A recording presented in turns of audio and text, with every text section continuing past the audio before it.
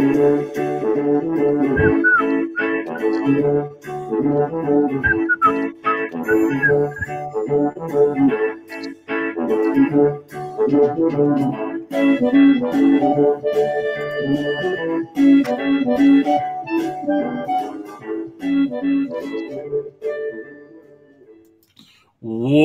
to episode number 67 About the Cards podcast, live tonight on YouTube.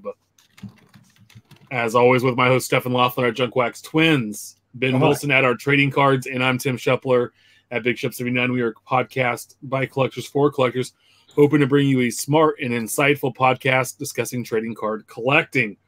We're live every Wednesday at 8 p.m. Pacific, 10 Central. Yeah, we're live on YouTube, Periscope, and Facebook Live. And you can always follow us on Twitter About the Cards. We are available as a podcast on iTunes, Podbean, Stitcher, Overcast, and TuneIn, and a bunch of other places, I believe. YouTube. Yeah. Check out our website, aboutthecards.wordpress.com. Find us on the Flip Chat app to talk about the podcast. We love that. We've been in there quite a bit. Mickey's been having some fun with us in there, and it's a good way to converse about cards, and then we have some fun topics in there. And then we also have shirts, hats, and mugs available on Spreadshirt.com. So take a look there. Guys, it's been a week. How have you been? Missed you. I am ready for tomorrow. What's tomorrow? Opening night hockey. Oh, nice. What do you have? Do you have like a watch party planned, or? Well, unfortunately, it's just me. The wife's on assignment, making that dollar. And no, I got our lucky puck that we got last year in the stands, prepped and ready. I got my beer koozies for my Crown and Diets, and enjoy the game before the Twins embarrass us again. So, who are you playing? Who are you dropping the puck against? I don't know. That's probably a good question, huh? My Edmonton Oilers dropped the puck tonight against the Vancouver Canucks. And the last I checked, it was 1-0. Dradistal with a goal. First goal of the season. I totally just butchered his last name, but I know his name's Leon. Draisaitl. There we go. Ben, what have you been up to? I know you're intently watching the 5-1 Oakland A's Tampa Bay Rays game in the bottom of the eighth. You know what? You could just stop, okay? Listen. Who are you gonna, now that your season's over? Who are you gonna go with in hockey here? Golden Knights. Listen, there's still 5 outs to go in a 4-run game. Technically, it's not over. So I mean, the Nationals came back last night, so it's possible, not probable. Exactly, and. Juan Soto was talking about his mom being in town and having a home-cooked breakfast. My guys are at home. They had some eggs and bacon this morning. They'll be all right. So you cooked them a home-cooked breakfast this morning? They're just waiting for the 9th inning with 2 outs before their bats come alive. Why are they doing I saw people just doing the Braves chop. What? I don't know. They've been doing that in Oakland sometimes this year, and it's weird. Why? That's just weird. That just tells you the level of Oakland A fan. There you go. Profar striking out. So anyway, Nick Anderson, the former King, pitching tonight for an Orlando Magic star, pitching tonight for the Rays. Second career. Every time I hear our theme song with that song, I just feel like I'm Fred Rogers and I should put on a cardigan. I just feel like our show should be airing on PBS. Hey, so have you seen the movie real quick before? I know we're off on a crazy tangent to start, but last night I watched the movie Between Two Ferns, the Zach Galifianakis Netflix movie. He meets Chrissy Teigen, and he asks her how she became famous, and she goes, well, back in 2003, this man shows up at my door with a box with a button and says, if I push the button, all my wildest dreams will come true, but someone will die. So I pushed the button, and Mr. Rogers died. I mean, he lived a good life. He did something, but now I'm, and I was dying. I'm like, oh, my God, she killed Mr. Rogers. But, hey, it's Chrissy Teigen. She's hot. We're okay with that, right? Yeah, it's true, though. Man. I mean, he lived a good life. Yeah. It's true. Once a couple wants to know when pitchers and catchers report. Yeah. February. I think that his manager's going to report in Anaheim. Usually right around Angela's birthday, February 17th, 21st, somewhere in there. Yeah, you don't know what day her birthday is. Her I know birthday her falls between those dates. I know it's on the 17th, but so you have Valentine's Day and then the birthday. Do you just combine them? and she's allergic to metal, and she's allergic to flowers, and she's allergic to chocolate. No, it's a good thing she's not allergic to BS. Otherwise, Or cardboard. God forbid. Let's get into it, guys. The week that was last week's releases, that was a fun intro. Topps Living Week 81, not the worst week we've ever had. Card 241 CC Sabathia, pitcher, New York Yankees, sold almost 2,900. Card 242 Tuki Toussaint, rookie pitcher of the Atlanta Braves, just a tad over 2,200. And card 243 Mikhail Franco, third baseman, Philadelphia Phillies, 2,200. So yeah, check out at Topps Living Stat for a full breakdown of where these cards fall respectively in the set by team and by position. And also too, if you're looking to pick cards up for this week, I know that he'll have them available. So I don't even want to talk. This was a trash week. So yeah, it was an odd week, and obviously CC got a little bit of a bump, I'm sure, because of his final Yankee Stadium start. This set's just trending down. It really will be interesting to see how the third year comes into it, because anyway. Yep. We also had 2019 Panini Donruss Football Factory set drop, 2019 Topps Heritage Minor League Baseball, 1819 Upper Deck Clear Cut Hockey, 1920 Upper Deck Artifacts Hockey, 2019 Chrome Topps Chrome Sapphire Baseball, 2019 Upper Deck Tim Hortons Hockey, 2019 Panini National Treasures Baseball, which, hey guys, I just saw the checklist today for that. And 2019 Panini Illusions Football. Yeah. So real quick though, how do you have a release of a ultra high-end product, probably one of your most high-end products of the year, and it takes over a week to get the checklist out? Just let it happen. Hey, let me ask you a quick question. Who makes that product? Panini. I was about to say Subway because they make sandwiches too. Okay. I was just curious because I was thinking there's going to be more of that.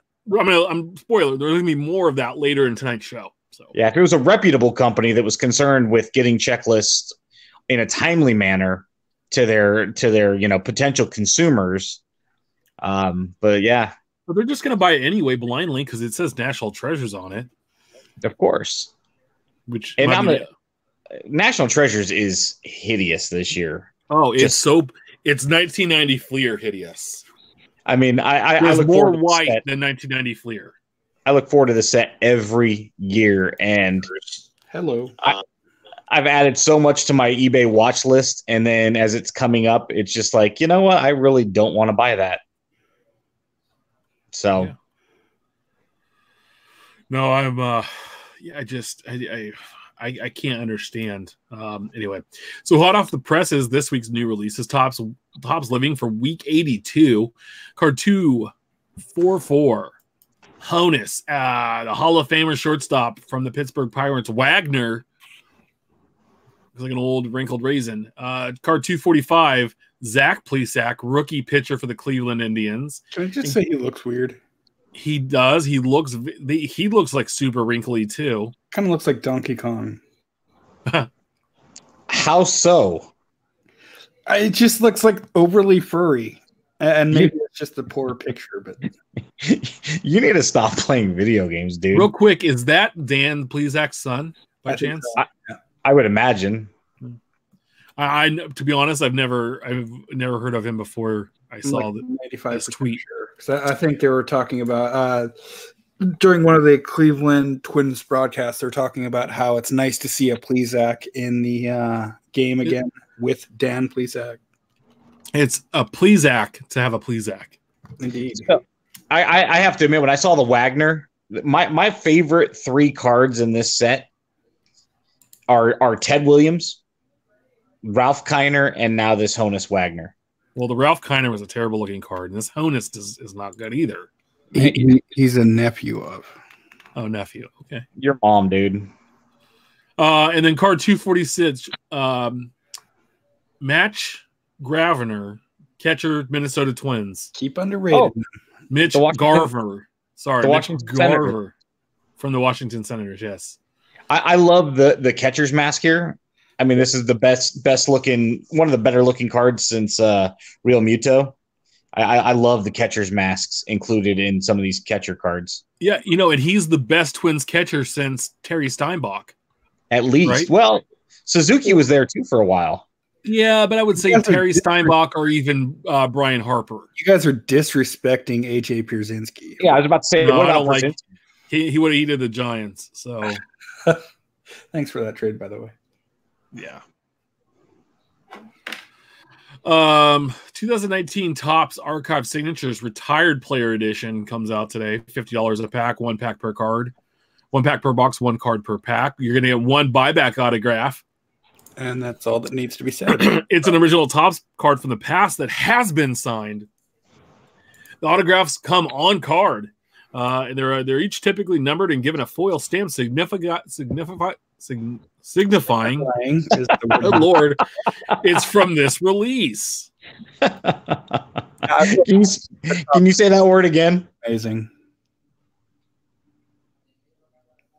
I think he got muted, Tim. Did he? I was coughing there, so yeah. Signifying this release. Typically, these signing for the sets sign a lot of different cards, so they're not all the same card. And the buybacks from for various sets and years.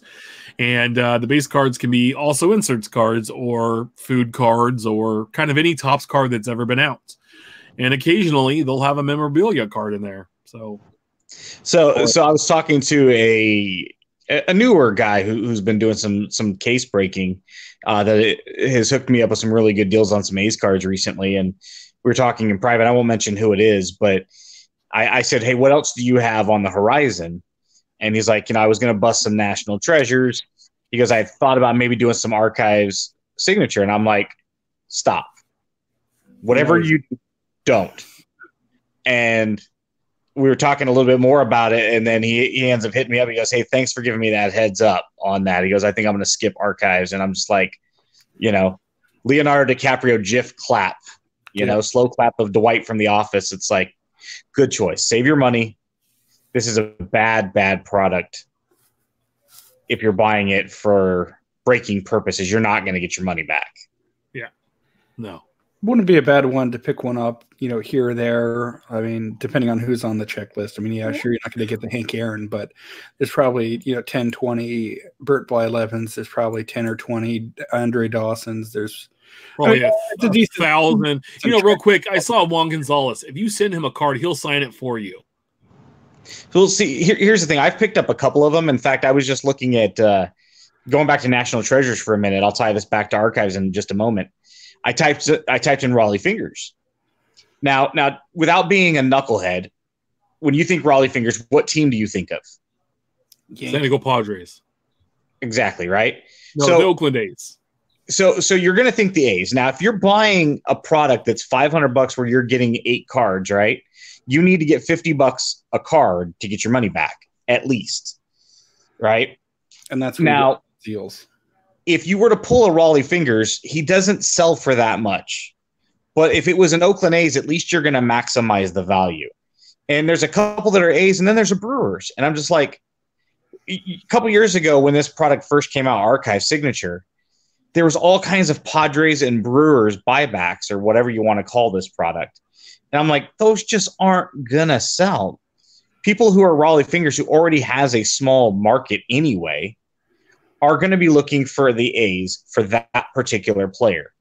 Nobody's going to want to buy a 1983 Topps Raleigh Fingers Brewers card. Come on. I mean, didn't he win the Cy Young there? I don't recall, but that's irrelevant. I mean, you just don't have a lot of Brewers people probably buying Raleigh Fingers stuff. He's not a Brewers legend. And so it would be like Ken Griffey Jr. having a White Sox card. I mean, who's out there going, hey, I'm going to spend really good money. It's going to devalue the product even more with the cards that Topps selects. I don't understand it.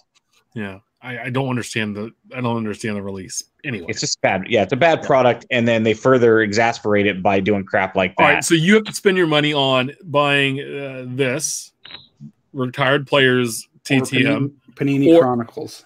No. Or Panini Contenders Collegiate Basketball that we talked about last week. Is it my money or not? Your money. Gun to your head to save your family's life. You have to spend your money on one of those two products. I would buy a case of Spam. No, you got to pick one of the two. Is death my other option? Yes. Well, cheaper and more effective. Just like Mr. Rogers, somebody's about to push the button on me. Listen, it's been a good run, boys. Somebody? Steph, I have an idea for next week's show. Panini Contenders about to get worn out. Panini Contenders Draft Picks Baseball drop today. It's 120 a box, 6 packs per box, 18 cards per pack. You're gonna get 6 autographs, 1 parallel. See, it's a I think it's a 600 card base set or 60 card base set. Sorry, but I don't know 100% because there's no checklist. I was about to say, is there a checklist? No, I've read in somewhere it's a 60 card base set, which more than doubles the size from 2019. It's prospects to retired Hall of Famers, season ticket cards, show players in their college uniforms. Can they get a different photo of Reggie Jackson? Because I've seen that one like 10 times already. Well, that's the only one they own. That's the thing, yeah. They've used the same Mark McGwire one for like 17 years. Yes. The draft 2019 draft class is covered extensively with the RPS rookie draft tickets autographs, and they're on card for many of the players.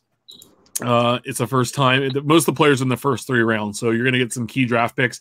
I would name them, but I don't quite know who's on the checklist since it came out today and there is no checklist. So. I mean, this sucks, dude. I mean, McGuire's been in this product in the past a couple of times, and I collect McGwire. I think I would like to know if he's on this checklist because I'm a buyer, right?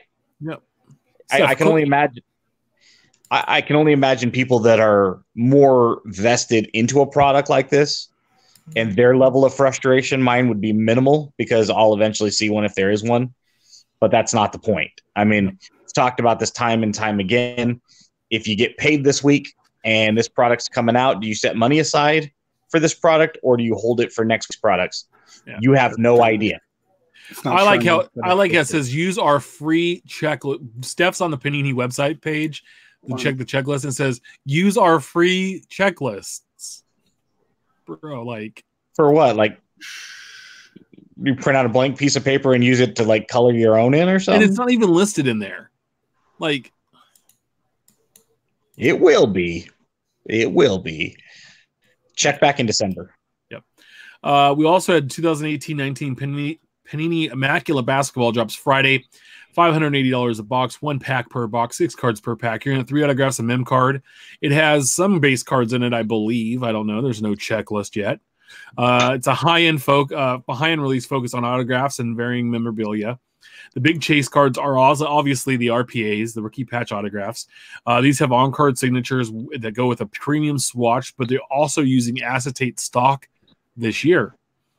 They're also going to have dual, triple, and quad autos in the release. There are 40 key rookies.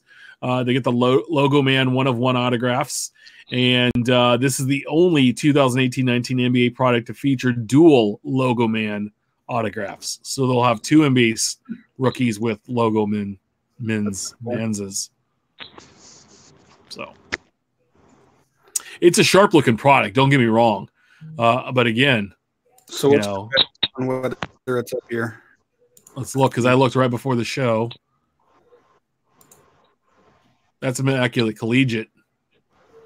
Is that not what that was? No, it's NBA. It's 18-19. 19. No, 18-19. There you go. Because that's a different year, and Immaculate's not even listed. So, yep. Trust me, I checked right before. And also this week, 2019 Score Hockey released today online, $14.99 a pack, or you could get 5 packs for $50. But it's sold out. So It's 2 cards per pack. The pack break's going to get you a 1-score rookie card and 1 parallel autograph of Kako or Vitaly Krostov.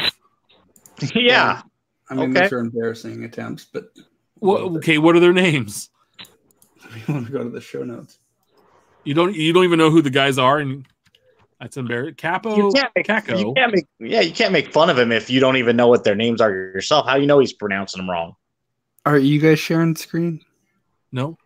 All right. Capo, and then Vitaly something or other. It's Panini's first hockey release in 5 years. It will be released direct-to-consumer product. It's a direct-to-consumer product available through iCollectPanini.com. But like I said earlier, it is sold out.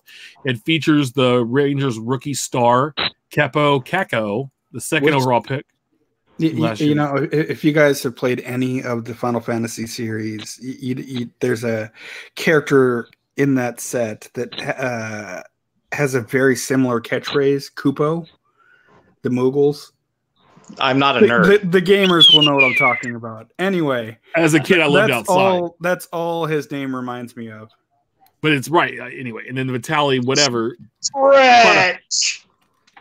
Vitaly Potapinko was also in there, and he's their a talented rookie teammate, and he was the 9th pick of the 2018 draft. Both of these guys are exclusive Panini guys, and they will not have autographs in Upper Deck products. And so this is basically Panini's big FU to Upper Deck, saying, "Hey, we have these 2 guys, and you don't."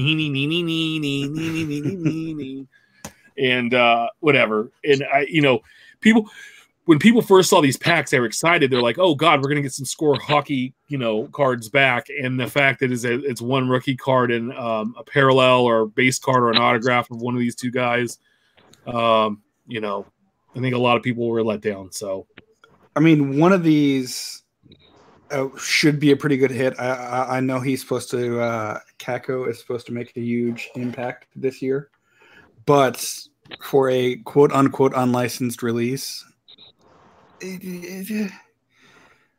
we'll see. Yep. Real quick, I saw Bean's post here. I like I tweeted today. Panini is always 1 step forward, 2 steps back. Wasn't that a Paula Abdul song? Yeah. So. Is that the one where she danced with the Chester cat? Cheetah dude? Yeah. Chester Cheetah's older brother. Mm-hmm. That was Opposites Attract, dude.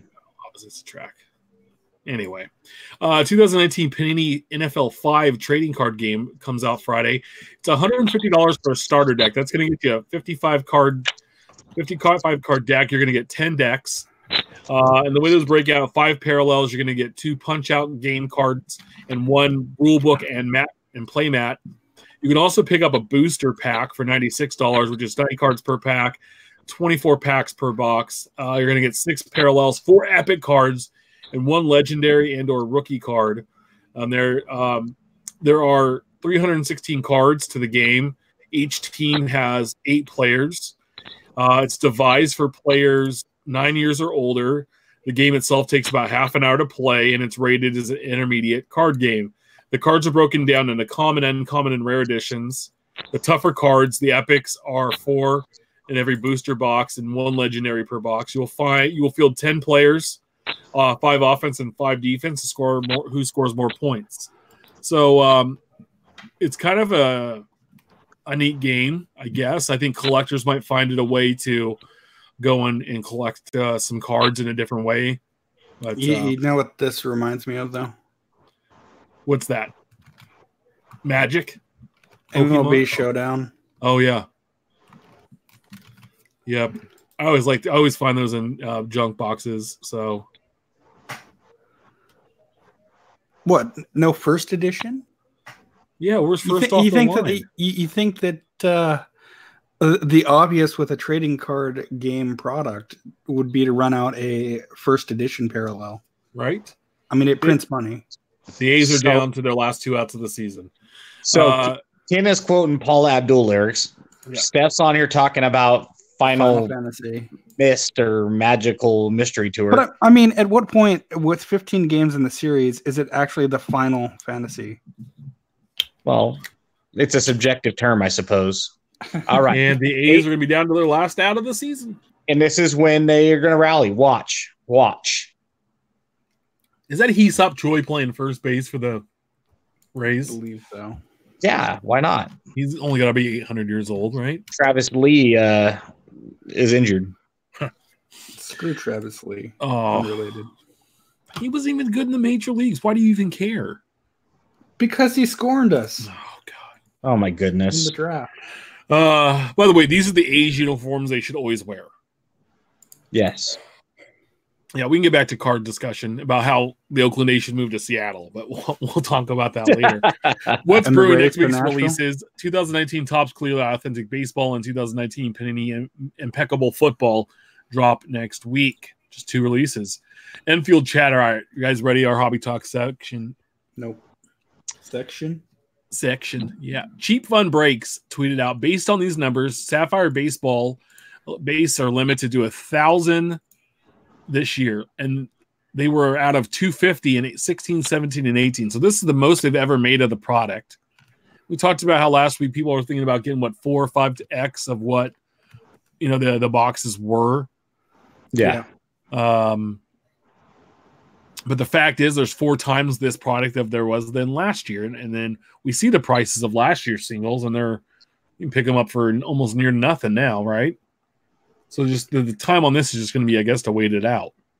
That's what I'm thinking. I've made a couple offers on some team sets, and it's still higher than I'd like to be. And he responds saying, I can get this amount for veterans. And then I'm thinking, nah, maybe some of them.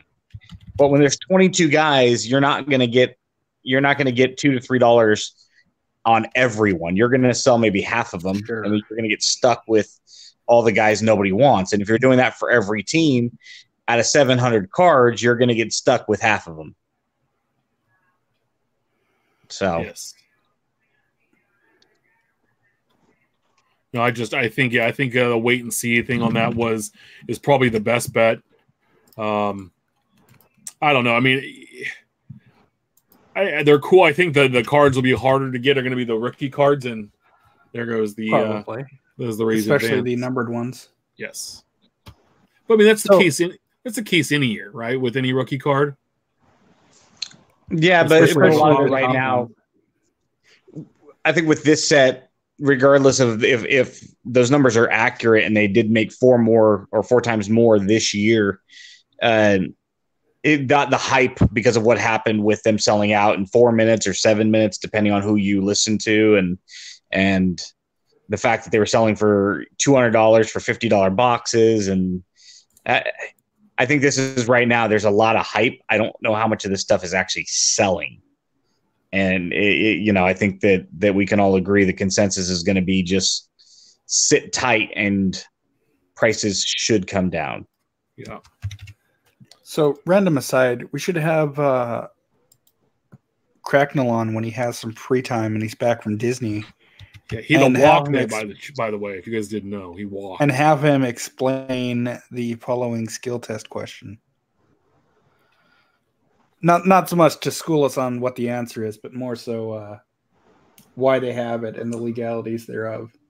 We should have Ryan on anyway again, because Ryan is awesome, and he was on one of our first shows. Episode 12. He was our first ever guest. It's been so long, and We've done 55 episodes since he's been on.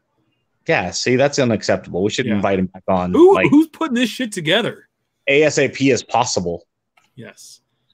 2019 Transcendent Collection was announced late last week. It's going to release on November 17th. And it's 100 boxes this year. 2016, there were 65. 2017, there were 87. 2018, there were 83. So they're gone up to 100 this year. It's a 50-card base set. You're going to get 2 50-card sets of the franchise favorite reproductions. I'm sorry, you're going to get the 50-card base set and a 50-card set of the franchise favorite reproductions. You're also going to get 50 Transcendent collection autos, at least 2 one-of-ones, and every auto is numbered to 25 or less. So a 2.5 1-of-1s. 1 Derek Jeter one-of-one auto, 1 auto patch, or bat knob or nameplate card that's a 1-of-1, 1 Transcendent franchise favorite sketch cards, which is a 1-of-1, 1 oversized cut signature card, which is a 1-of-1, and a 1953 Superfractor auto. Of course, that's a 1-of-1. You're also going to get 1 MVP invite to the Transcendent party with Ken Griffey Jr.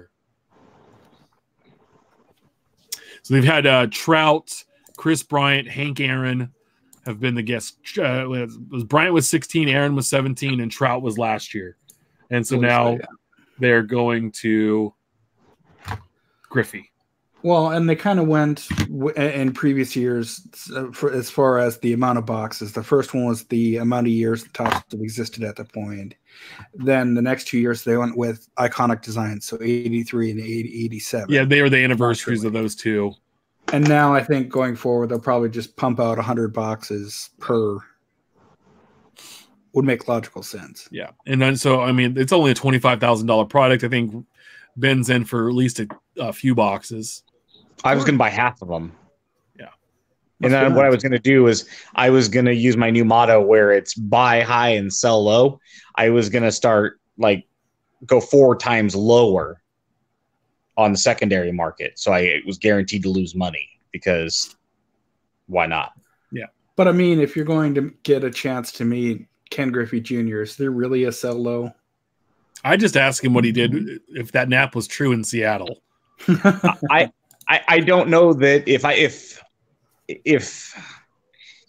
to be honest, I don't know that Ken Griffey Jr. is a selling point for me personally. I don't know that man has that much of a curb appeal. He doesn't seem like he would be all that knowledgeable and very interesting to talk to. See, I'm just surprised that Topps actually got them. In that, wasn't he a Upper Deck exclusive for a long while? Yeah, but he's been back with Topps for a little while. I mean, could you imagine if you had an opportunity to speak with a Hank Aaron type player, right? Somebody that is rich with history, who lived through dark times in our history, pre-integration and things like that, right? I mean, these he's got stories to tell. Ken Griffey Jr. is going to tell us about what? I just every time to be the first overall pick to be a Hall of Famer ever, compared to Chris Bryant. Can he eloquently speak on that? I mean, every time I've heard that man in an interview, it just seems like, seriously? But not all athletes are going to sit there and be intelligent human beings. Let's be honest. But that's the thing. If I'm paying $25,000 to get this golden ticket, I'd at least like an athlete that I can sit there and have I got a golden ticket. It seems like the old Chris Farley and Paul McCartney. You're a Beatle, huh? Yeah. Cool. It's like. So who do you want there? I mean, so say it was Liam Hendricks. Oh, he's a genius. Say he's a genius. And it's like, oh, I could have a great conversation with Liam Hendricks, or I could meet Ken Griffey Jr. More people are going to go, I want to meet Ken Griffey Jr. versus Liam Hendricks. Yeah, but you're just throwing out an arbitrary rando name. Okay, but Ryan Healy. Anyway. At fam_den put out a poll this week. He sent a tweet, and I thought it was really interesting. Hashtag collect fam. I just sold a card on eBay, a very cheap card, mind you.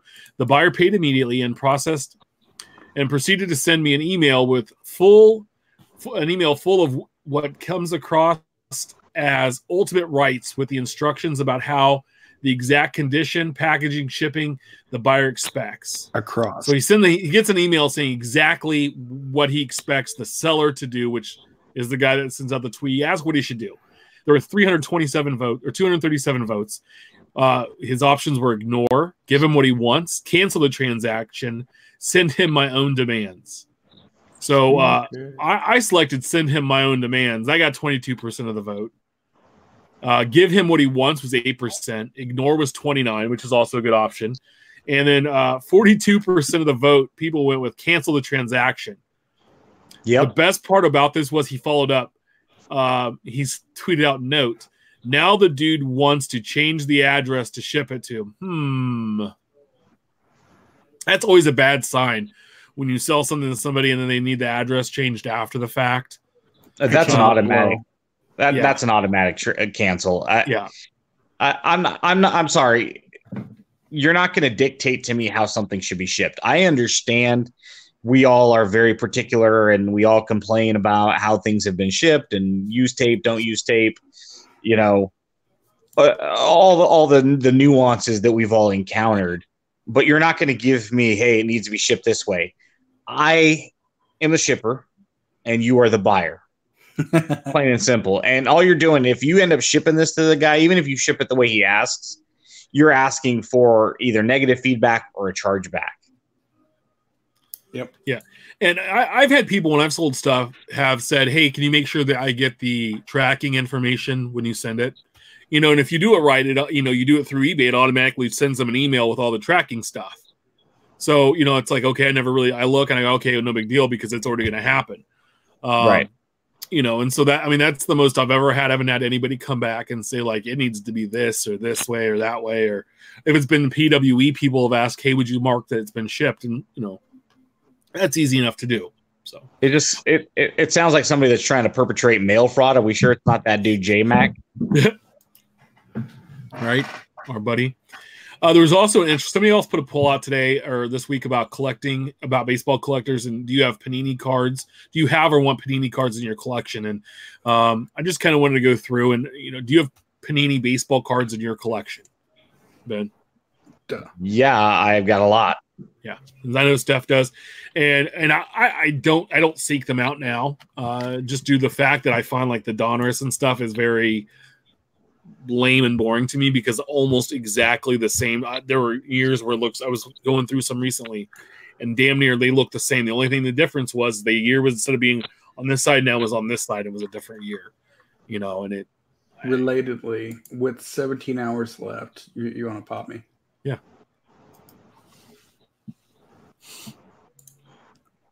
Buddy Kraken Wax posting up, what would you say if we never broke Panini America baseball products again? Yeah, I'm right there. It's about time.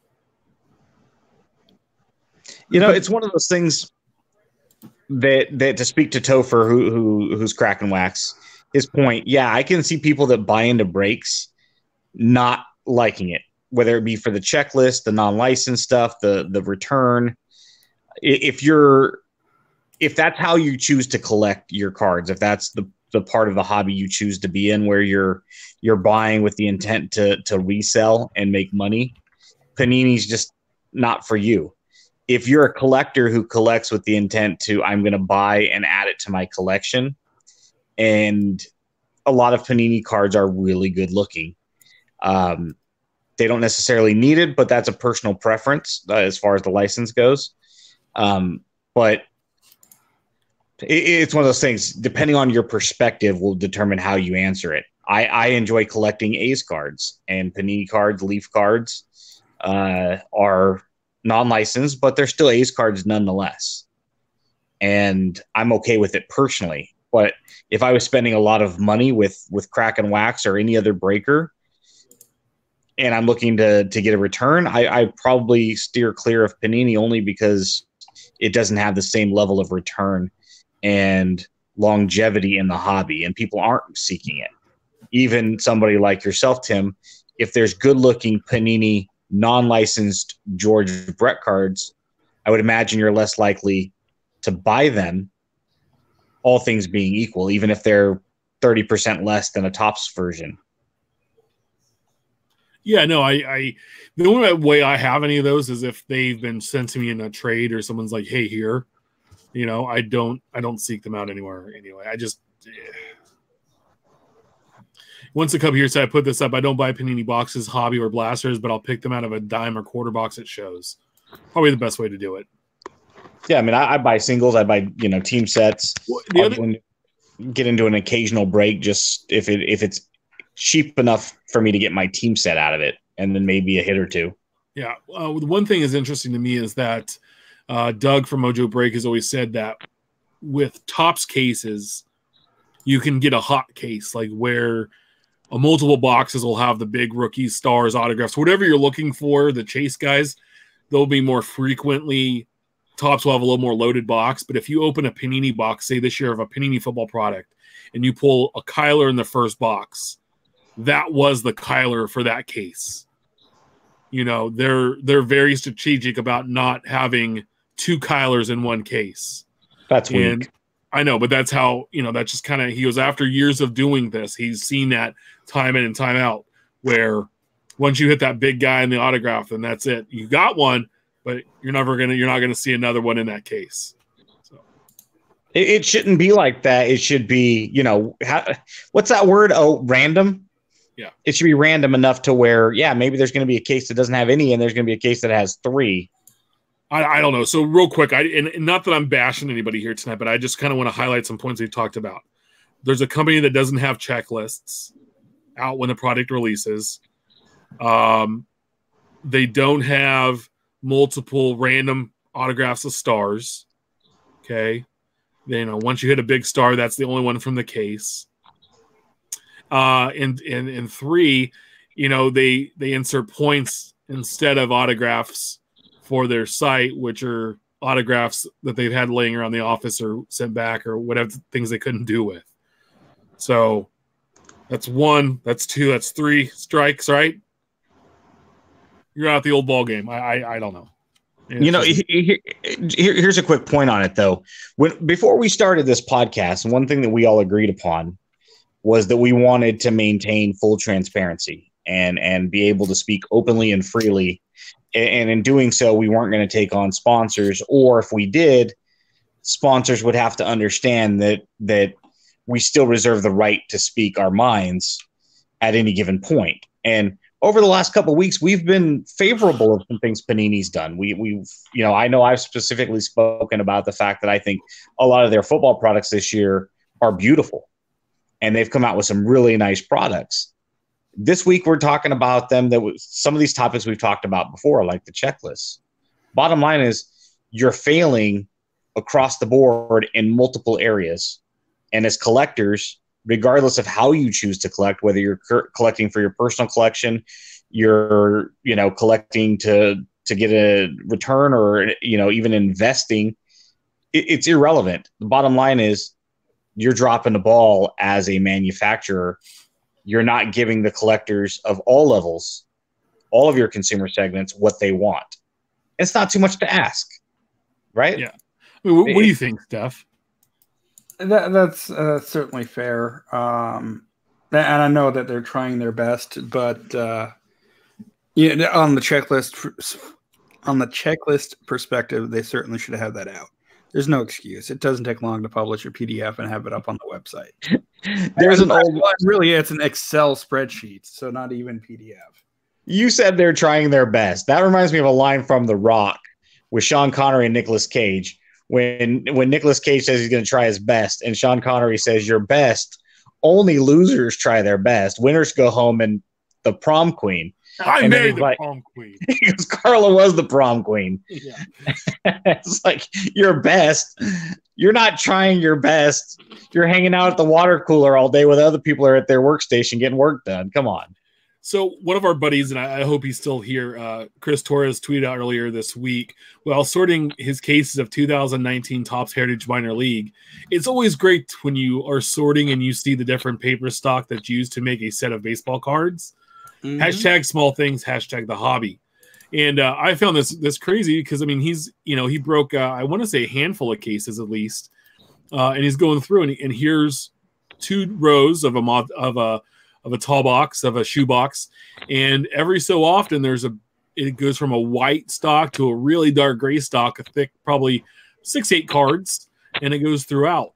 And it's just disappointing, right? When you line it up, it should all look the same, uniform color, size, shape. Well, so 2 things. One, it kind of looks like a case of 1990 Score. And that, like, here's the reds, here's the greens, here's the purple. But 2, if you're at all familiar with 1970 Topps, the base set itself, sometimes the cardstock on the back would be much brighter or much darker than the regular cardstock. Now, I'm not saying that this is intentional, but yeah, it should certainly be the same if it's fresh off the press in 2019 with advanced technology. Yeah, you would think. That's cool to see. Yeah, you would think. Yeah.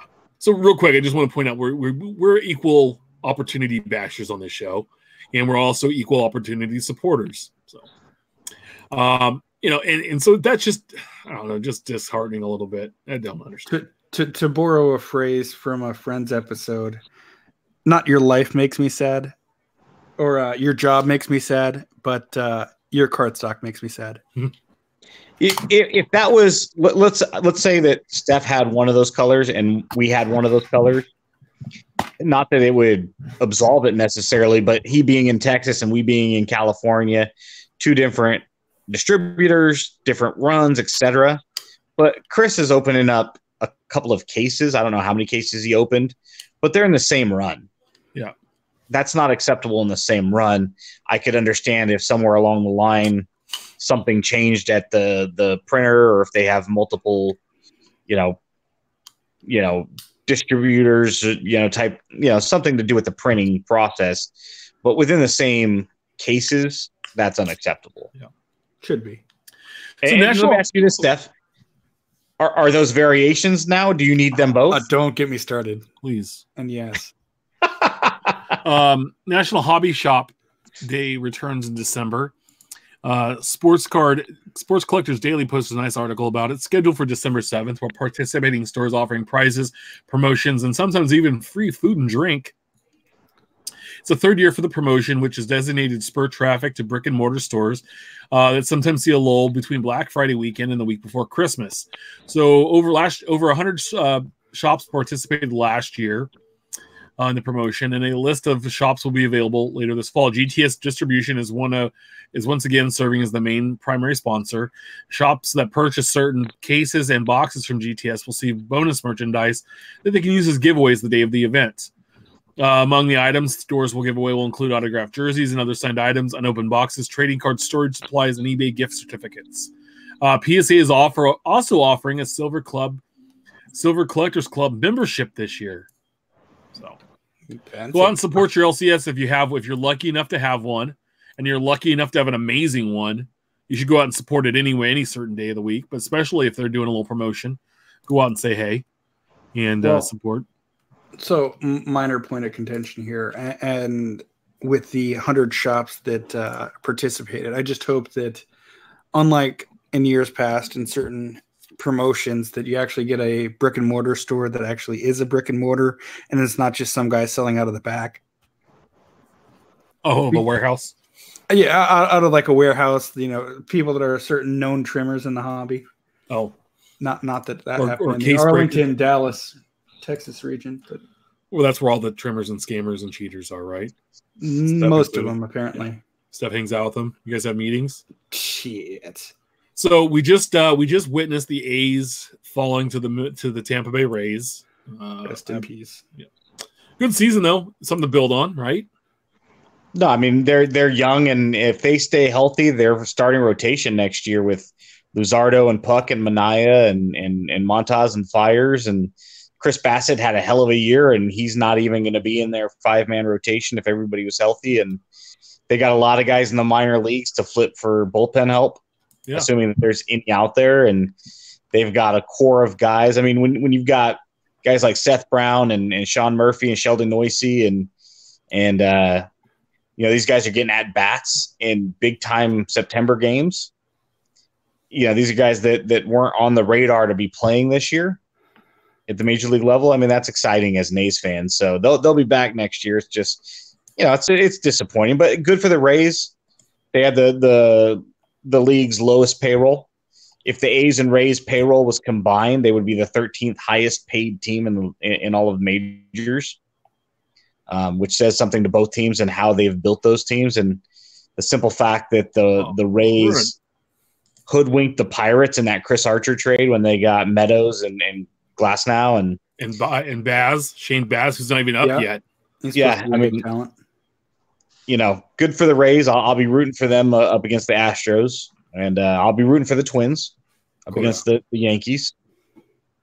Unfortunately, it's just unless you're like born in New York or born in Los Angeles, you kind of have to root for the underguy after your team's been eliminated, right?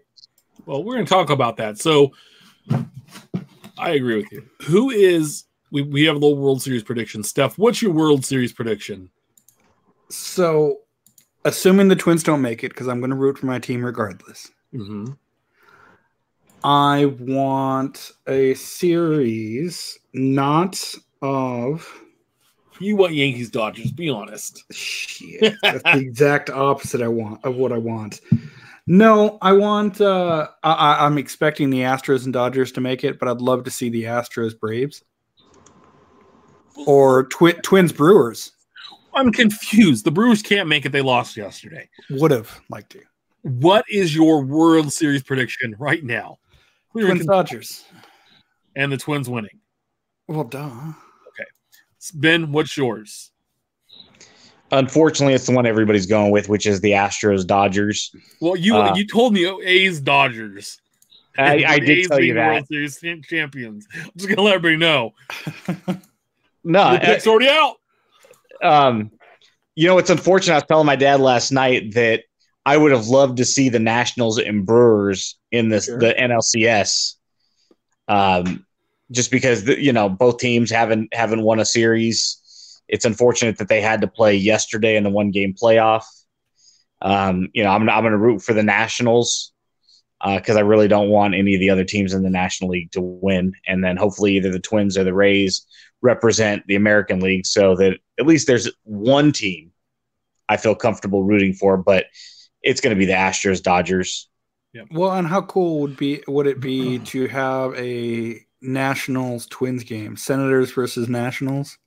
Oh yeah, that would be fantastic for anybody like us that enjoy the history. I mean, if you're just the Fairweather fan, right. I mean, right now having Washington versus LA is fantastic if you're Major League Baseball.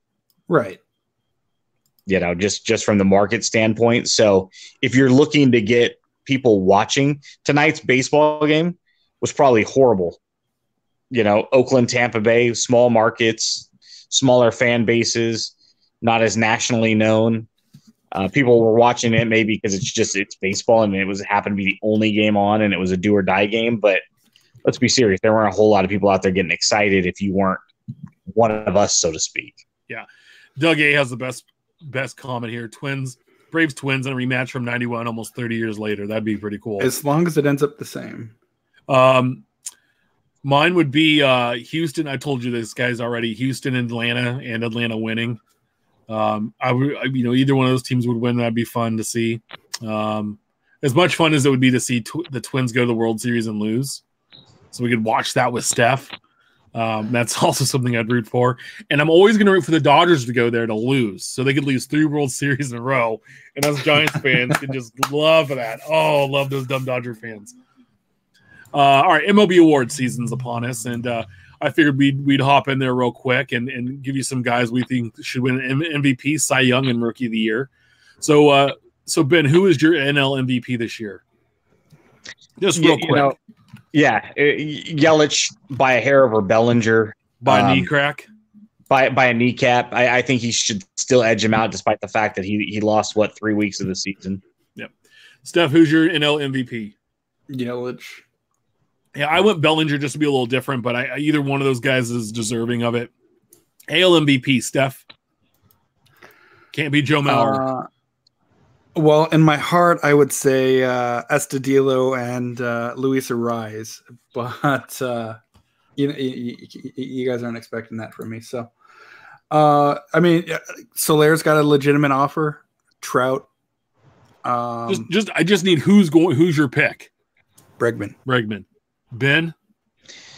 I want to say Semien bad, but Bregman edges Trout for the same reason that Bellinger probably ends up eclipsing Yelich, because Bregman's season was that good and Trout missed some time. And yeah, really, I said Trout just because he should be card number 1. He should always be the MVP. The guy's amazing. I did read an article real quick earlier this week. They were talking about it almost looks like people are looking for reasons not to vote Mike Trout for MVP because it's like, well, he shouldn't get it every year. And it's like, what if he's that good? He should just Barry Bonds won how many? 7? And one was stolen by Jeff Kent and one was stolen by Terry Pendleton, or he would win 9 straight. There was also a stat that says if Trout or Yelich were to win, that would have been the most missed games at the end of their team's respective season to still win. I think Dick Allen had the most, which was 6 games missed. But what if they'd missed like the same amount of games throughout the year? right? Yeah, so many stats are all arbitrary anyway. But it's so stupid because say he missed 15 games, but what if he missed 3 games in 5 different times of the year? It's still 15 games he missed no matter what. He still put up the numbers. I don't because they all came together. That's what I don't understand. Anyway, I kind of take it like the batting average when it's contested and you have a player who missed part of the season, they just tack on a bunch of zeros, and if you're still in the lead, hey, you have the batting title. Well, or like when DJ LeMahieu won a few years ago and he sat the last game because he's a weak individual and he didn't want to lose the batting title. I don't recognize that batting title, or like DJ LeMahieu because of that. Punk. Like, really go out and play. Are you having difficulty with the tongue tonight? Because it's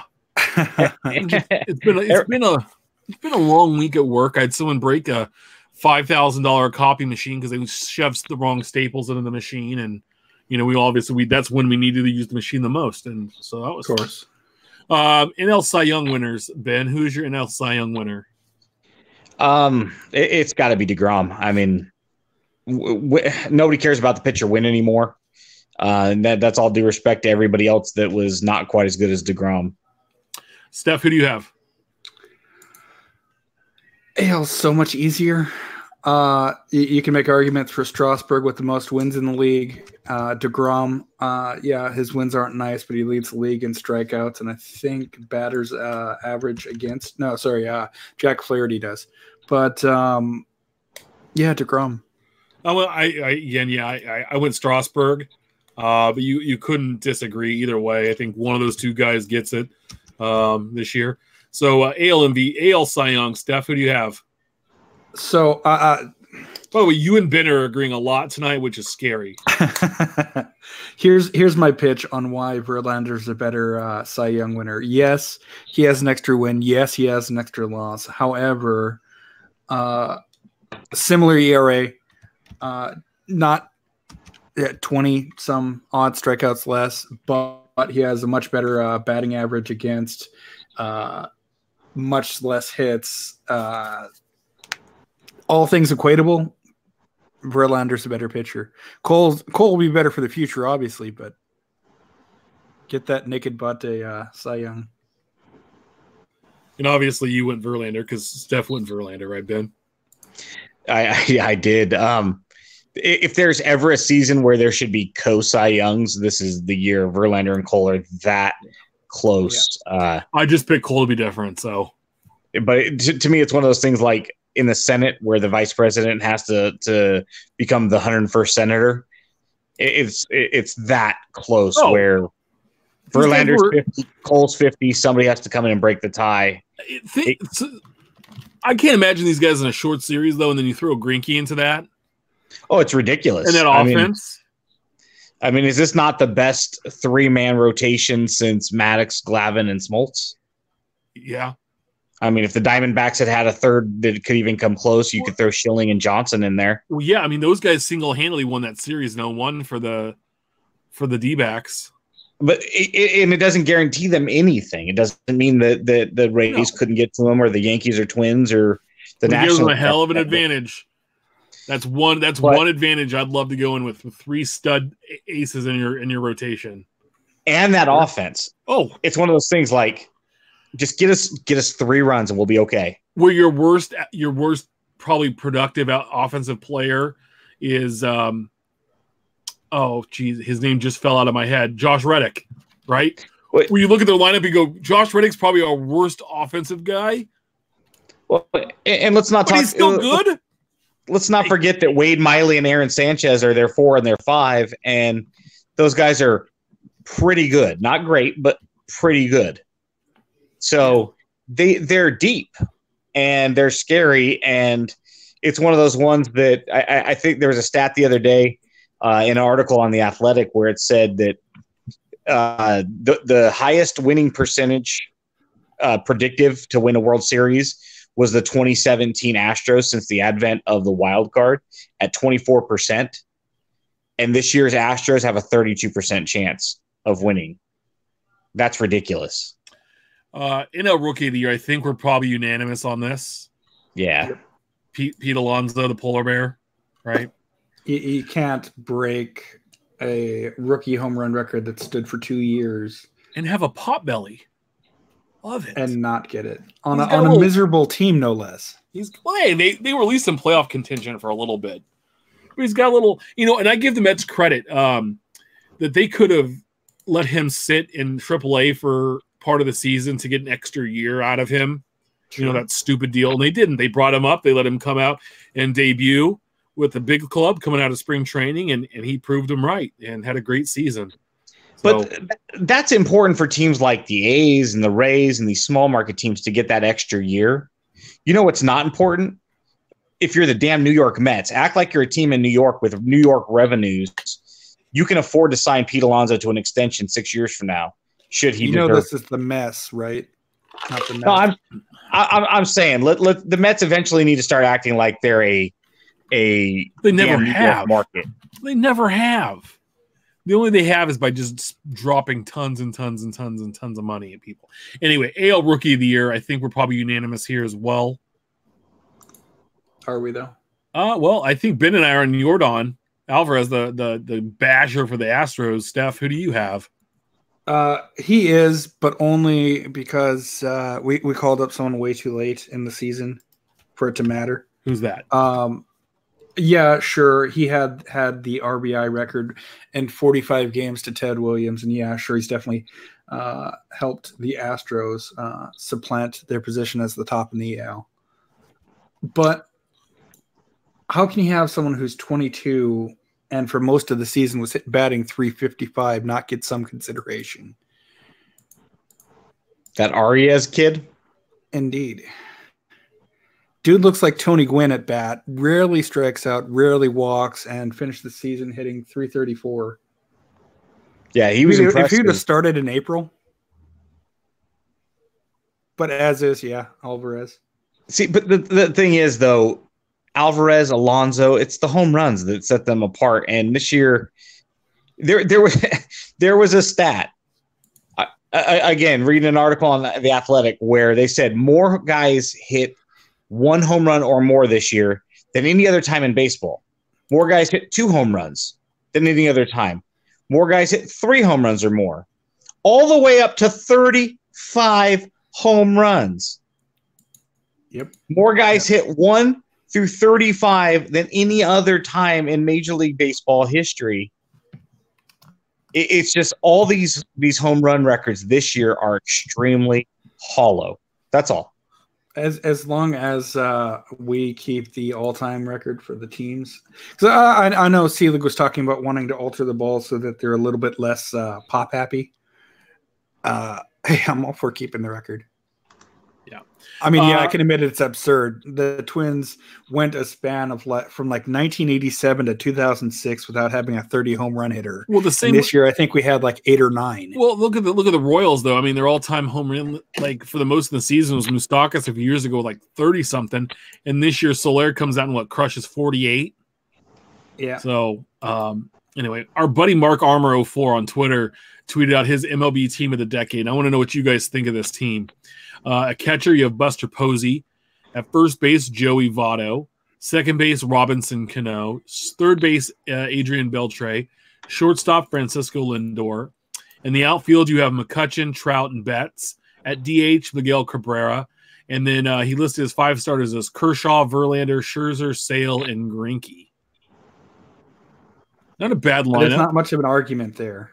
No. I mean, maybe at shortstop, as I think someone pointed out, Andrelton Simmons as a fielder over Lindor, but Lindor has the talent, and he's slightly younger, I think, and has that face of MLB going on. The only thing is I would say that maybe over one of those guys, maybe Greinke, it would be Bumgarner sliding in there. But and maybe a slight edge over Beltre in that he was older for most of the decade, but still a solid player. Yeah. Simmons over Lindor probably because Lindor didn't get the whole decade. Lindor being so young can have the 20s. Simmons is probably the best shortstop, I would think. And an argument could be made. Simmons is not a Hall of Famer, though. Yeah, but you're talking about a guy that's had a partial decade versus a guy that, and Simmons has been a fantastic defensive shortstop. I mean, I know we're splitting hairs here. Whether or not you could argue a different outfielder over McCutchen or Betts, there's probably a couple of other outfielders that would be on a short list. But outside of that, I don't know that you really can make an argument for taking anybody off, because then the question is, who do you put on? You know? Yeah. I mean,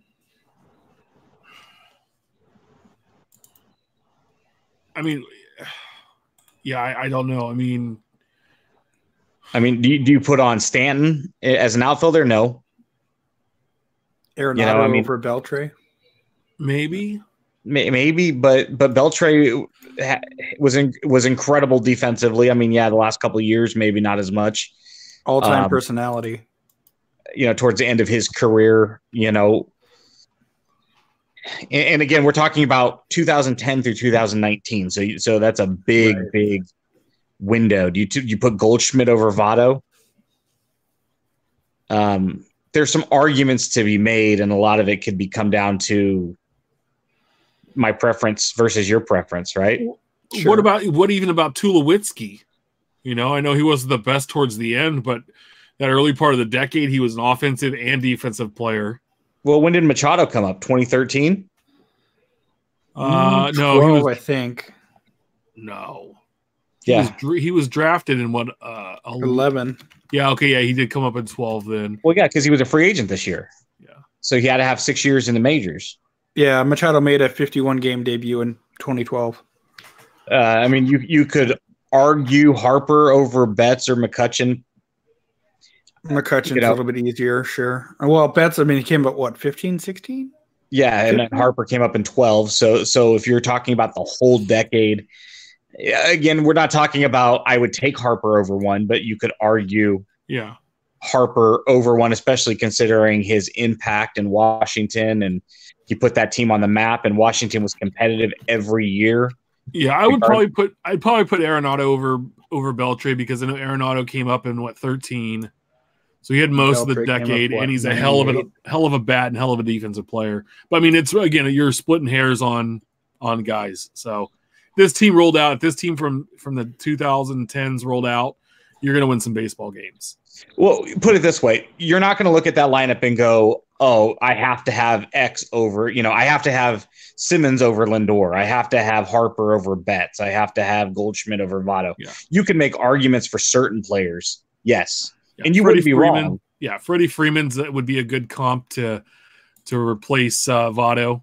One of those two guys. Yeah. You're not going to miss much there. So, I don't know that there's a better catcher than Posey, considering what he did in the postseason as well. And if you want to argue Molina, okay, I'd listen to Molina. Selby. Salvador Perez too. Second base, there's probably not a better choice than Cano, but that's just because it's a weaker position and there's not as much depth. And shortstop's hard because a lot of the talent came up in halfway through the decade. Correa came up, Lindor came up. So that's another problem there, is a lot of the studs, even Bogarts, they came up later in the decade. So Dozier over Cano. Dozier for a good part of that decade was a stud player. He's already almost up to 200 home runs. And if you look at the pitchers, guys like DeGrom have come on later over the last couple of years, so they don't have these guys don't have the resume that the five listed do. Yeah. The reason I would say Bumgarner over Greinke or either any one of these guys is just also the postseasons that they had. He had Bumgarner postseason only. I'd take Bumgarner over Kershaw. Yeah, right. Kershaw honestly postseason. Like Matt Stafford honestly, when he's about to win a game. If I was going to put Bumgarner on there, I would probably take off Sale before I take off Greinke. You don't think about Greinke, but when you start to look at his numbers, they are oddly impressive. Like, I just find he personally even though he did help us win the 2015 World Series and not even being on the team. So exactly. Right. I thought it was an interesting debate. I was going to have us do our own teams, but I thought that'd just be a lot of minutia. I figured just talking it out. And yeah, it's kind of fun to pick apart I his. think Mark did a pretty good job. There's nobody on here where we blatantly go, "That's a stupid pick." No, there's arguments to be made for most every position. I think that really outside of Trout, Kershaw, Verlander, and Scherzer, those are probably the only ones that are obvious. Cabrera, you can't take them off for somebody else. The rest you can make an argument, but it's a very short list of people. You're talking one, maybe two guys. Yeah. All right. So Stanley Cup, we talked about this tonight. Hockey started. The puck dropped officially. So we'll Stanley Cup prediction. So I'm going to let Steph go last since he's our hockey guru. I'm going to lead off. Hockey guru. Well, you know more about hockey than we do. State of hockey. Yeah. Edmonton Oilers, my Edmonton Oilers, versus the Toronto Maple Leafs, with the Oilers coming away with Lord Stanley. So, Tim, let me ask you. Yes. When's the last time a Canadian team has gotten to the Stanley Cup? It's probably been quite some time. Like 94, 93? The Canadians in 93? Yeah, well, there's more teams in America than there are in Canada now. But that's why your Oilers pick is trash. Oh, well, hey, no big deal. If I was a gambling man, just real quick, the best odds to win by sportsbookwire.com, the Tampa Bay Lightning are at a plus 650. So that means if you bet $10, your return would be $65. But if you bet the same $10 on, say, the Ottawa Senators, who are 20,000 plus 20,000, that'd be $2,000. So the Golden Knights have the second best odds of plus 900. The Boston Bruins plus 1,000. Maple Leafs are plus 1,000, and Avalanche are plus 1,200. Those are the top 5 teams. My lowly Edmonton Oilers are plus 4,000. That's 23rd of the list. So Ben said it was going to be Pittsburgh, Washington. We said, Ben, that can't happen, bud. They're both East Coast teams. I said Washington, Pittsburgh, and they're like, no, can't happen. So I said Pittsburgh, Washington. And they're like, no. I said then it was going to be an 8-game tie between Washington and Pittsburgh. Then it just said Oakland A's. And then I said A's. And that's why the A's lost tonight. I don't care about hockey. If I had to pick a team, like I said before, it'd always be Washington because of an old video game that I had randomly chose them in and used them for season after season. All right. So I'll say Washington, San Jose. I like it. San Jose is not a bad pick. But, as Tim will tell, they're prone to choking just a tad. I like the team. By the way. I like the team, but I don't see them getting that far. You got to remember, though, as far as choking goes, most A's fans are also Sharks fans, so that comes up on my timeline a lot. So I see a lot of the choking, but hey, I know that San Jose and Washington aren't in the same division, so I get credit for that. You do, but I'm a Minnesota sports fan. I haven't seen a title since I was 4 in one of the 4 major sports, the longest of any area with all 4 games. So, no. What team did you see win? The Twins in 91. Oh, yeah. I was 4. Indeed. Don't give me more reasons. But no, no, wasn't it Vegas and St. Louis and it was Vegas and Washington. St. Louis and Washington, yeah. No, yeah, those are the last two. No, last year was Washington and Las Vegas, and I mean 18. No, last year was St. Louis and Boston, wasn't it? The year before was Washington and Vegas. I'm mixing up my dates, but no, I like what Tampa Bay did last year. If they can choose, if they can play not to getting the number 1 overall spot as far as the President's Cup, it's kind of a curse in hockey. I like their chances to win over. If I can scroll past Ben being a troll.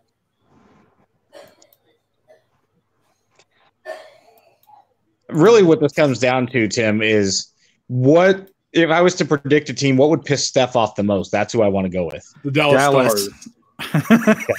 Dallas, Colorado, maybe the Mighty Ducks. but not Yeah, really. I want them all to win same time. Winnipeg can go screw themselves. Okay, well, that gives me like 4 or 5 options that if any of them win, I know it's been a good day. No, last time I'm going to go a Tampa Canadian over team- Colorado. Last 1993. Yeah, 93. And you're going who with what? Tampa Bay over Colorado. I hate the Avalanche. We have a fierce rivalry, but I like the team.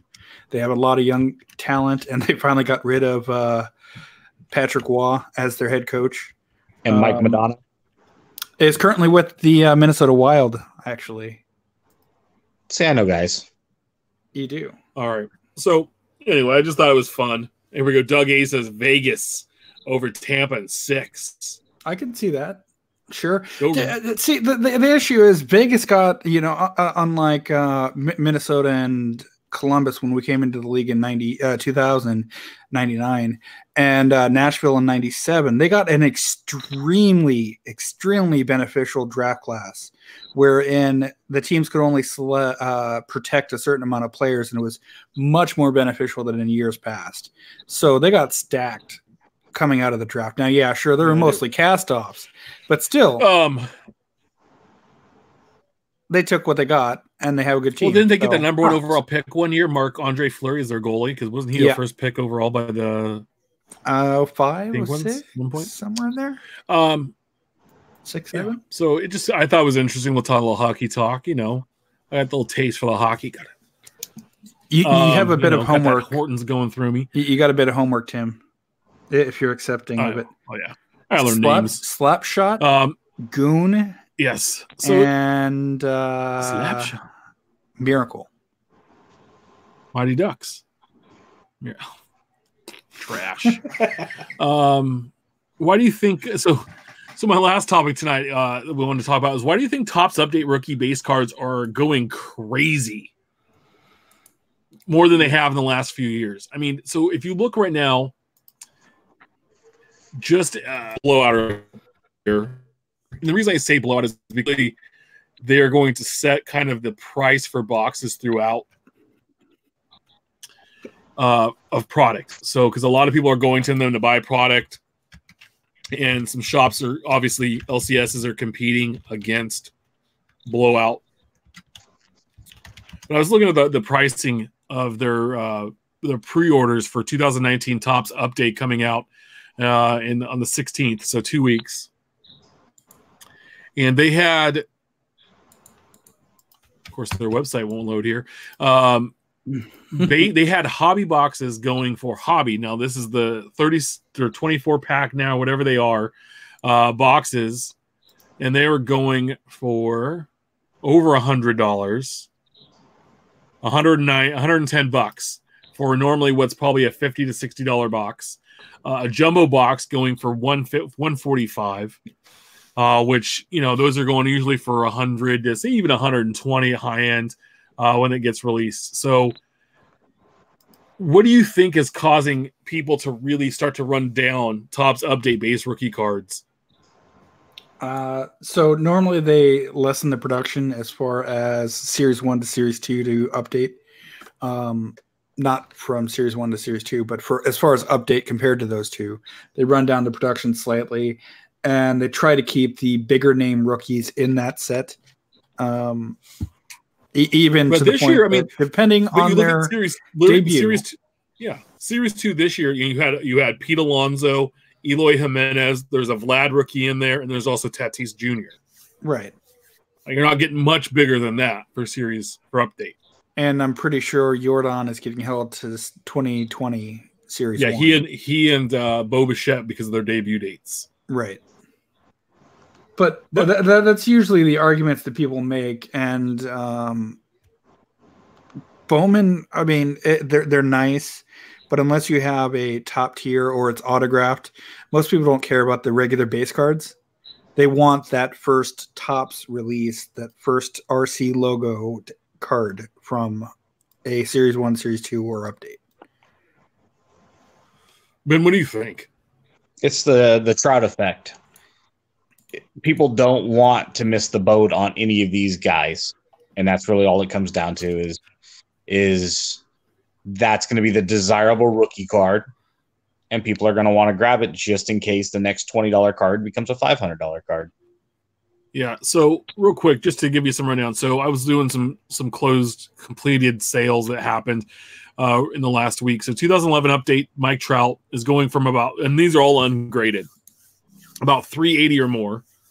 Guess what? It books for like 600. But if you're looking for an ungraded Trout, they've been going for about 380 plus. And 2008 update, Clayton Kershaw is going for about 45 plus. So you're saying the three of those that I have, I should sell?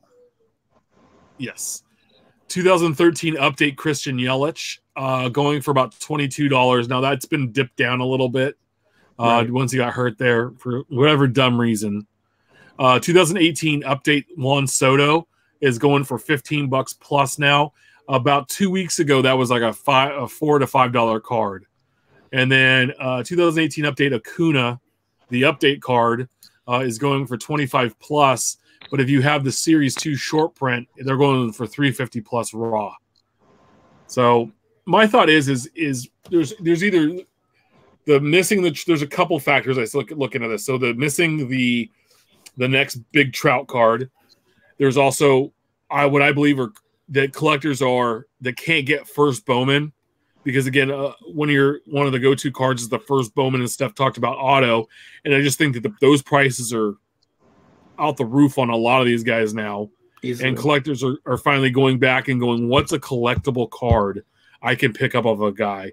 And it's a base rookie card because they've seen that. And I've been preaching this as long as we've had the show longer, that the heart of collecting that we all started collecting was those base rookie cards, right? Whether they were traded, updates, whatever, you had a base rookie card. Those are the cards you wanted of the players in the 50s through the 90s. That's what you're hunting. And I think people are coming back to that going, God, that's a good value even at $20. I'll track that down versus spending, $2, $3, $4, $5,000 on an autograph of a guy that, you look now, the Chris Bryant first Bowman autos, the ones from 2004, not 13, they're like $200. Yep. And they were $500, $600, $800 2 years ago. One thing is to keep in mind: much off of is he that more terrible of a player than he was then? No. One thing to keep in mind too is the static versus fluidity of the fact that if I go out and buy a Soto rookie card for $15 now, it's got the chance to appreciate considerably, potentially, but it's probably never going to be that much cheaper than $15. So I'm always going to feel like my money was well spent.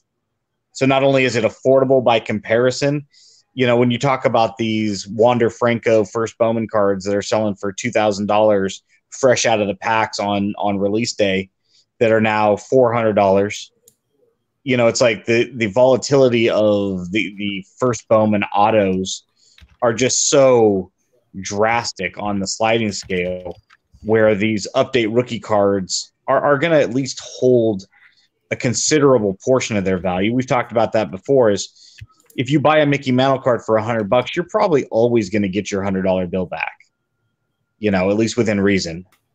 And that's probably going to be indefinite. If we're not considering adjusting for inflation and whatnot, 5 years from now, you'll still get a $100 bill for it. And I think that's why the update rookie cards or base rookie cards are a little bit more desirable, because they're A, affordable, and B, they're a little bit more static, and there's not as much of a drastic range in between their appreciation and depreciation values. That's pretty fair. Yeah, we've talked about this before. You look at of the first Bowman, you compared Joey Bart to Buster Posey. Buster Posey's first Bowman, and the man has 3 World Series rings. We talked about this: Rookie of the Year, MVP, batting title, All-Star appearances. We probably the catcher of his decade, and they were going for 200 to 250. And you have Joey Bart's first Bowman. They're going for like $600-700, and the guy's done nothing but be the number 2 pick in the draft. Not even the number 1 pick, and maybe look to be the future. But yeah, I'm just saying. To me, that's nuts, right? Because it's like you have a guy that's on a list to be a Hall of Famer, and a guy that has played the minor leagues for, a year and a half. That's because collectors Just are in on the Posey and prospectors or speculators are in on the Bart. That's all it really comes down to. But is he going to, like, the thing is, though, even if he had the career Buster Posey had, he has the exact same career. He wins three World Series for the Giants. He's a Rookie of the Year. He's an MVP. Wins a batting title. He goes to numerous All-Star games. He's the catcher of a decade. So that $600, $700 card is going to come back to $200, and like that's what I don't understand. Is like, it's that to me is what's so crazy about this.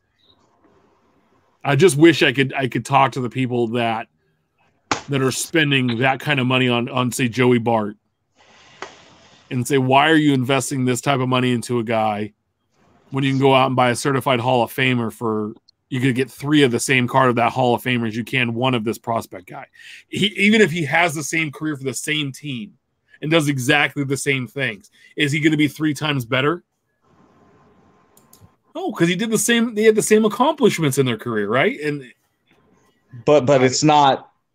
That's the thing is, you're asking from a collector's perspective, asking somebody that's a speculator. Why would you do that? Well, because they think that $600 card is going to be worth $1,200, and then they're going to cash out. But why is that, though? I'm just my point is my example on that is Buster Posey. So if you compared him exactly to that, right, you're just taking that money and just lighting it on fire. And that's what you're doing. And every time I say something to that effect on Twitter, I've been called out by certain people. Oh, well, it's a fluid hobby. Yeah, no kidding. I'm not saying it's not a fluid hobby. I understand economics just fine. I'm saying it's asinine. I'm not saying that I don't understand it. I'm saying I don't understand the premise behind it. Why would you buy something at a multiplier of 4, 8, 12 times what it should be just because other people have and have inflated this price? There's no way Joey Bart can live up to that. Yeah. Not when you have somebody who's established like Buster Posey, who's a potential Hall of Famer, as we've said, that is probably the catcher of his decade. At the very least, you're only going to be able to argue 2 or 3 other players against him.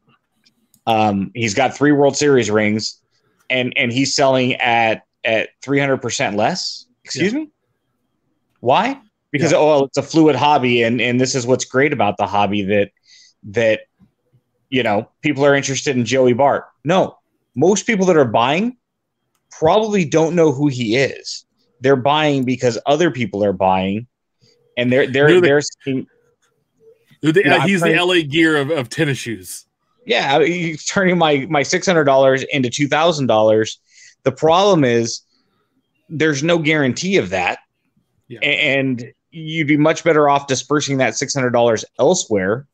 Like I mean, you could buy $600 cards that are going to end up turning into $5 cards, and you turn $600 into $3,000.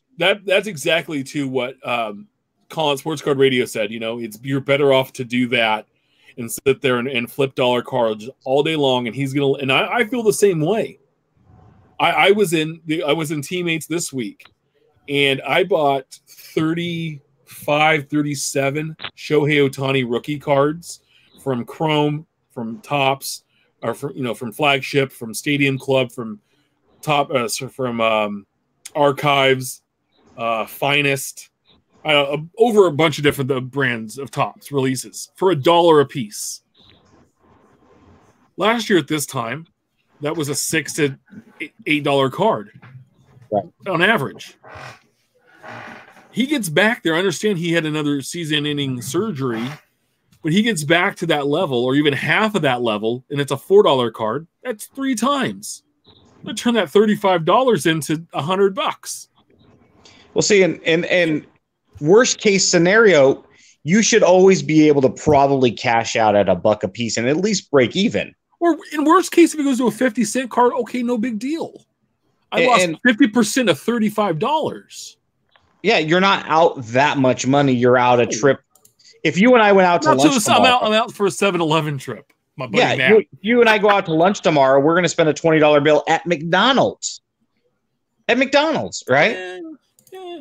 That's a lot of French fries. By the way, did you see that the Japanese ad with McDonald with shirtless Ronald McDonald? Yeah, and the fries I mean, out here in California, an extra value meal, a medium extra value meal at McDonald's or Carl's Jr. and Burger King is going to cost you $9 to $10. Yeah.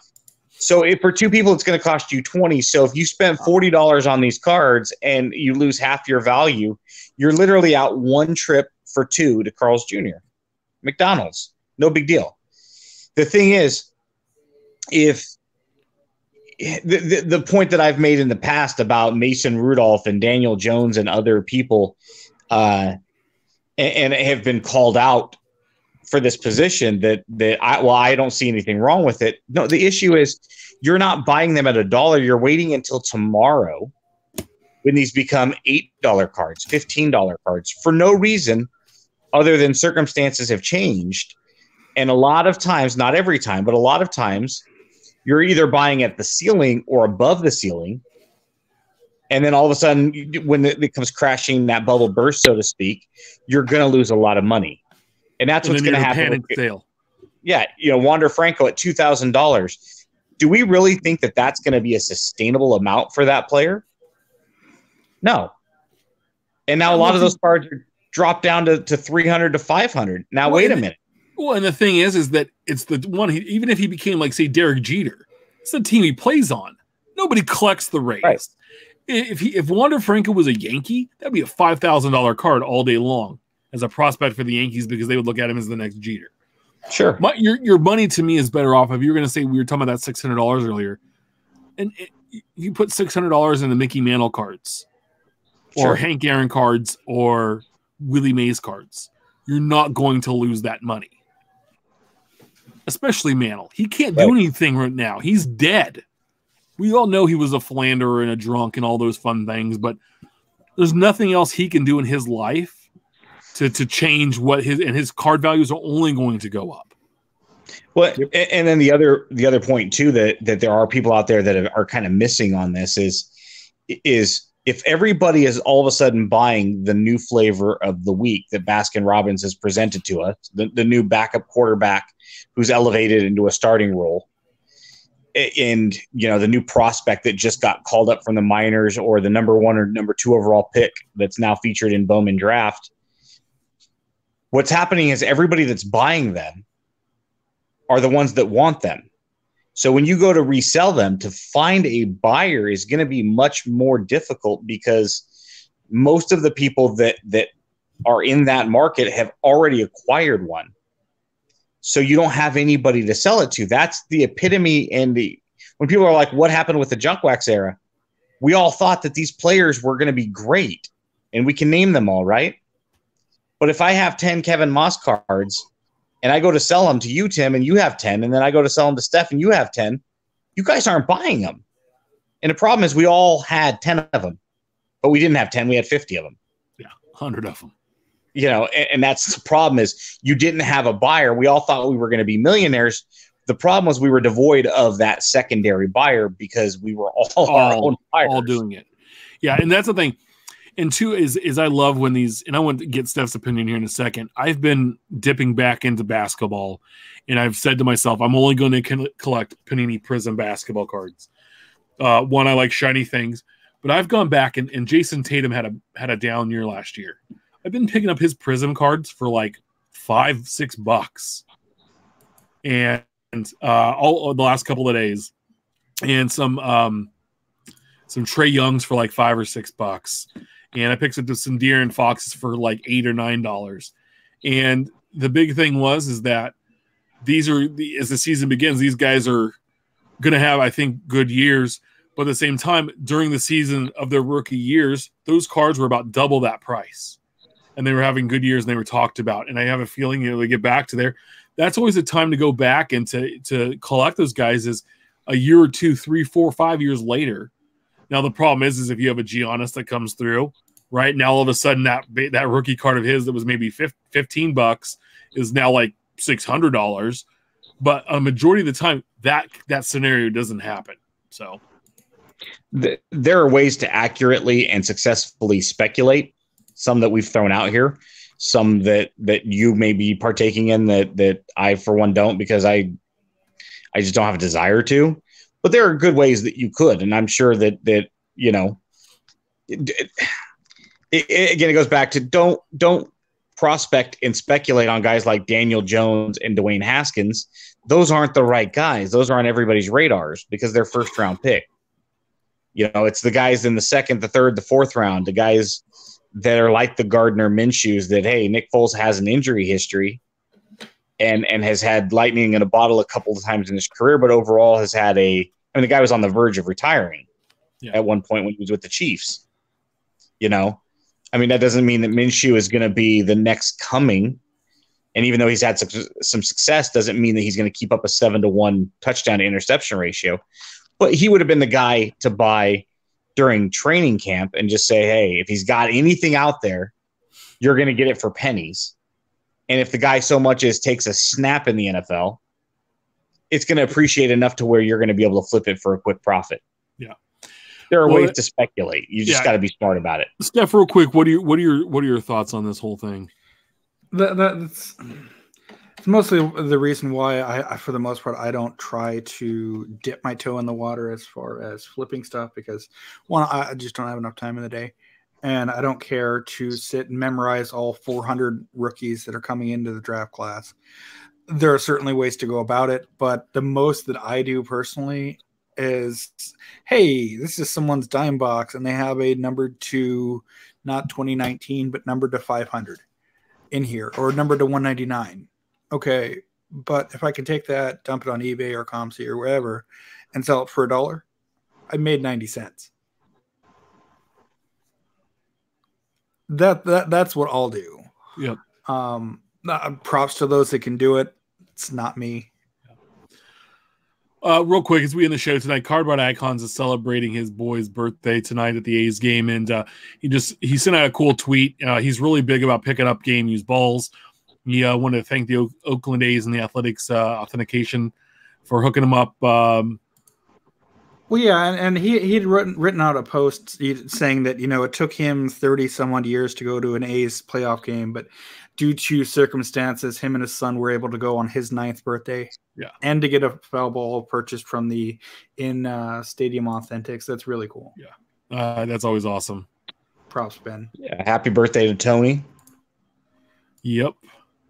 So, awesome. Well, guys, any final thoughts as we head out this evening? Not really. Go Twins. Now hit us up on Flickr chat and some good topics on there. Yeah, some good conversation, and it's kind of like a message board forum, so that if you post something, everybody who is signed up and connected with us will be able to see it and chime in, and it's a active, fluid conversation. So yeah, there's some fun topics in there too. Yeah, continue that. So I know we're looking to add more fun topics. Remember, we're live every Wednesday, 8 p.m. Pacific, 10 Central. Make sure to subscribe and review our show on all platforms. Follow us on Twitter at About the Cards. Follow Ben at Our Trading Cards. Follow Steph at JunkWax Twins. You always follow me at Big Shep 79. Please share your hobby stories, great pulls, and send your questions our way. Guys, keep collecting. We'll talk to you next week. Let's do it.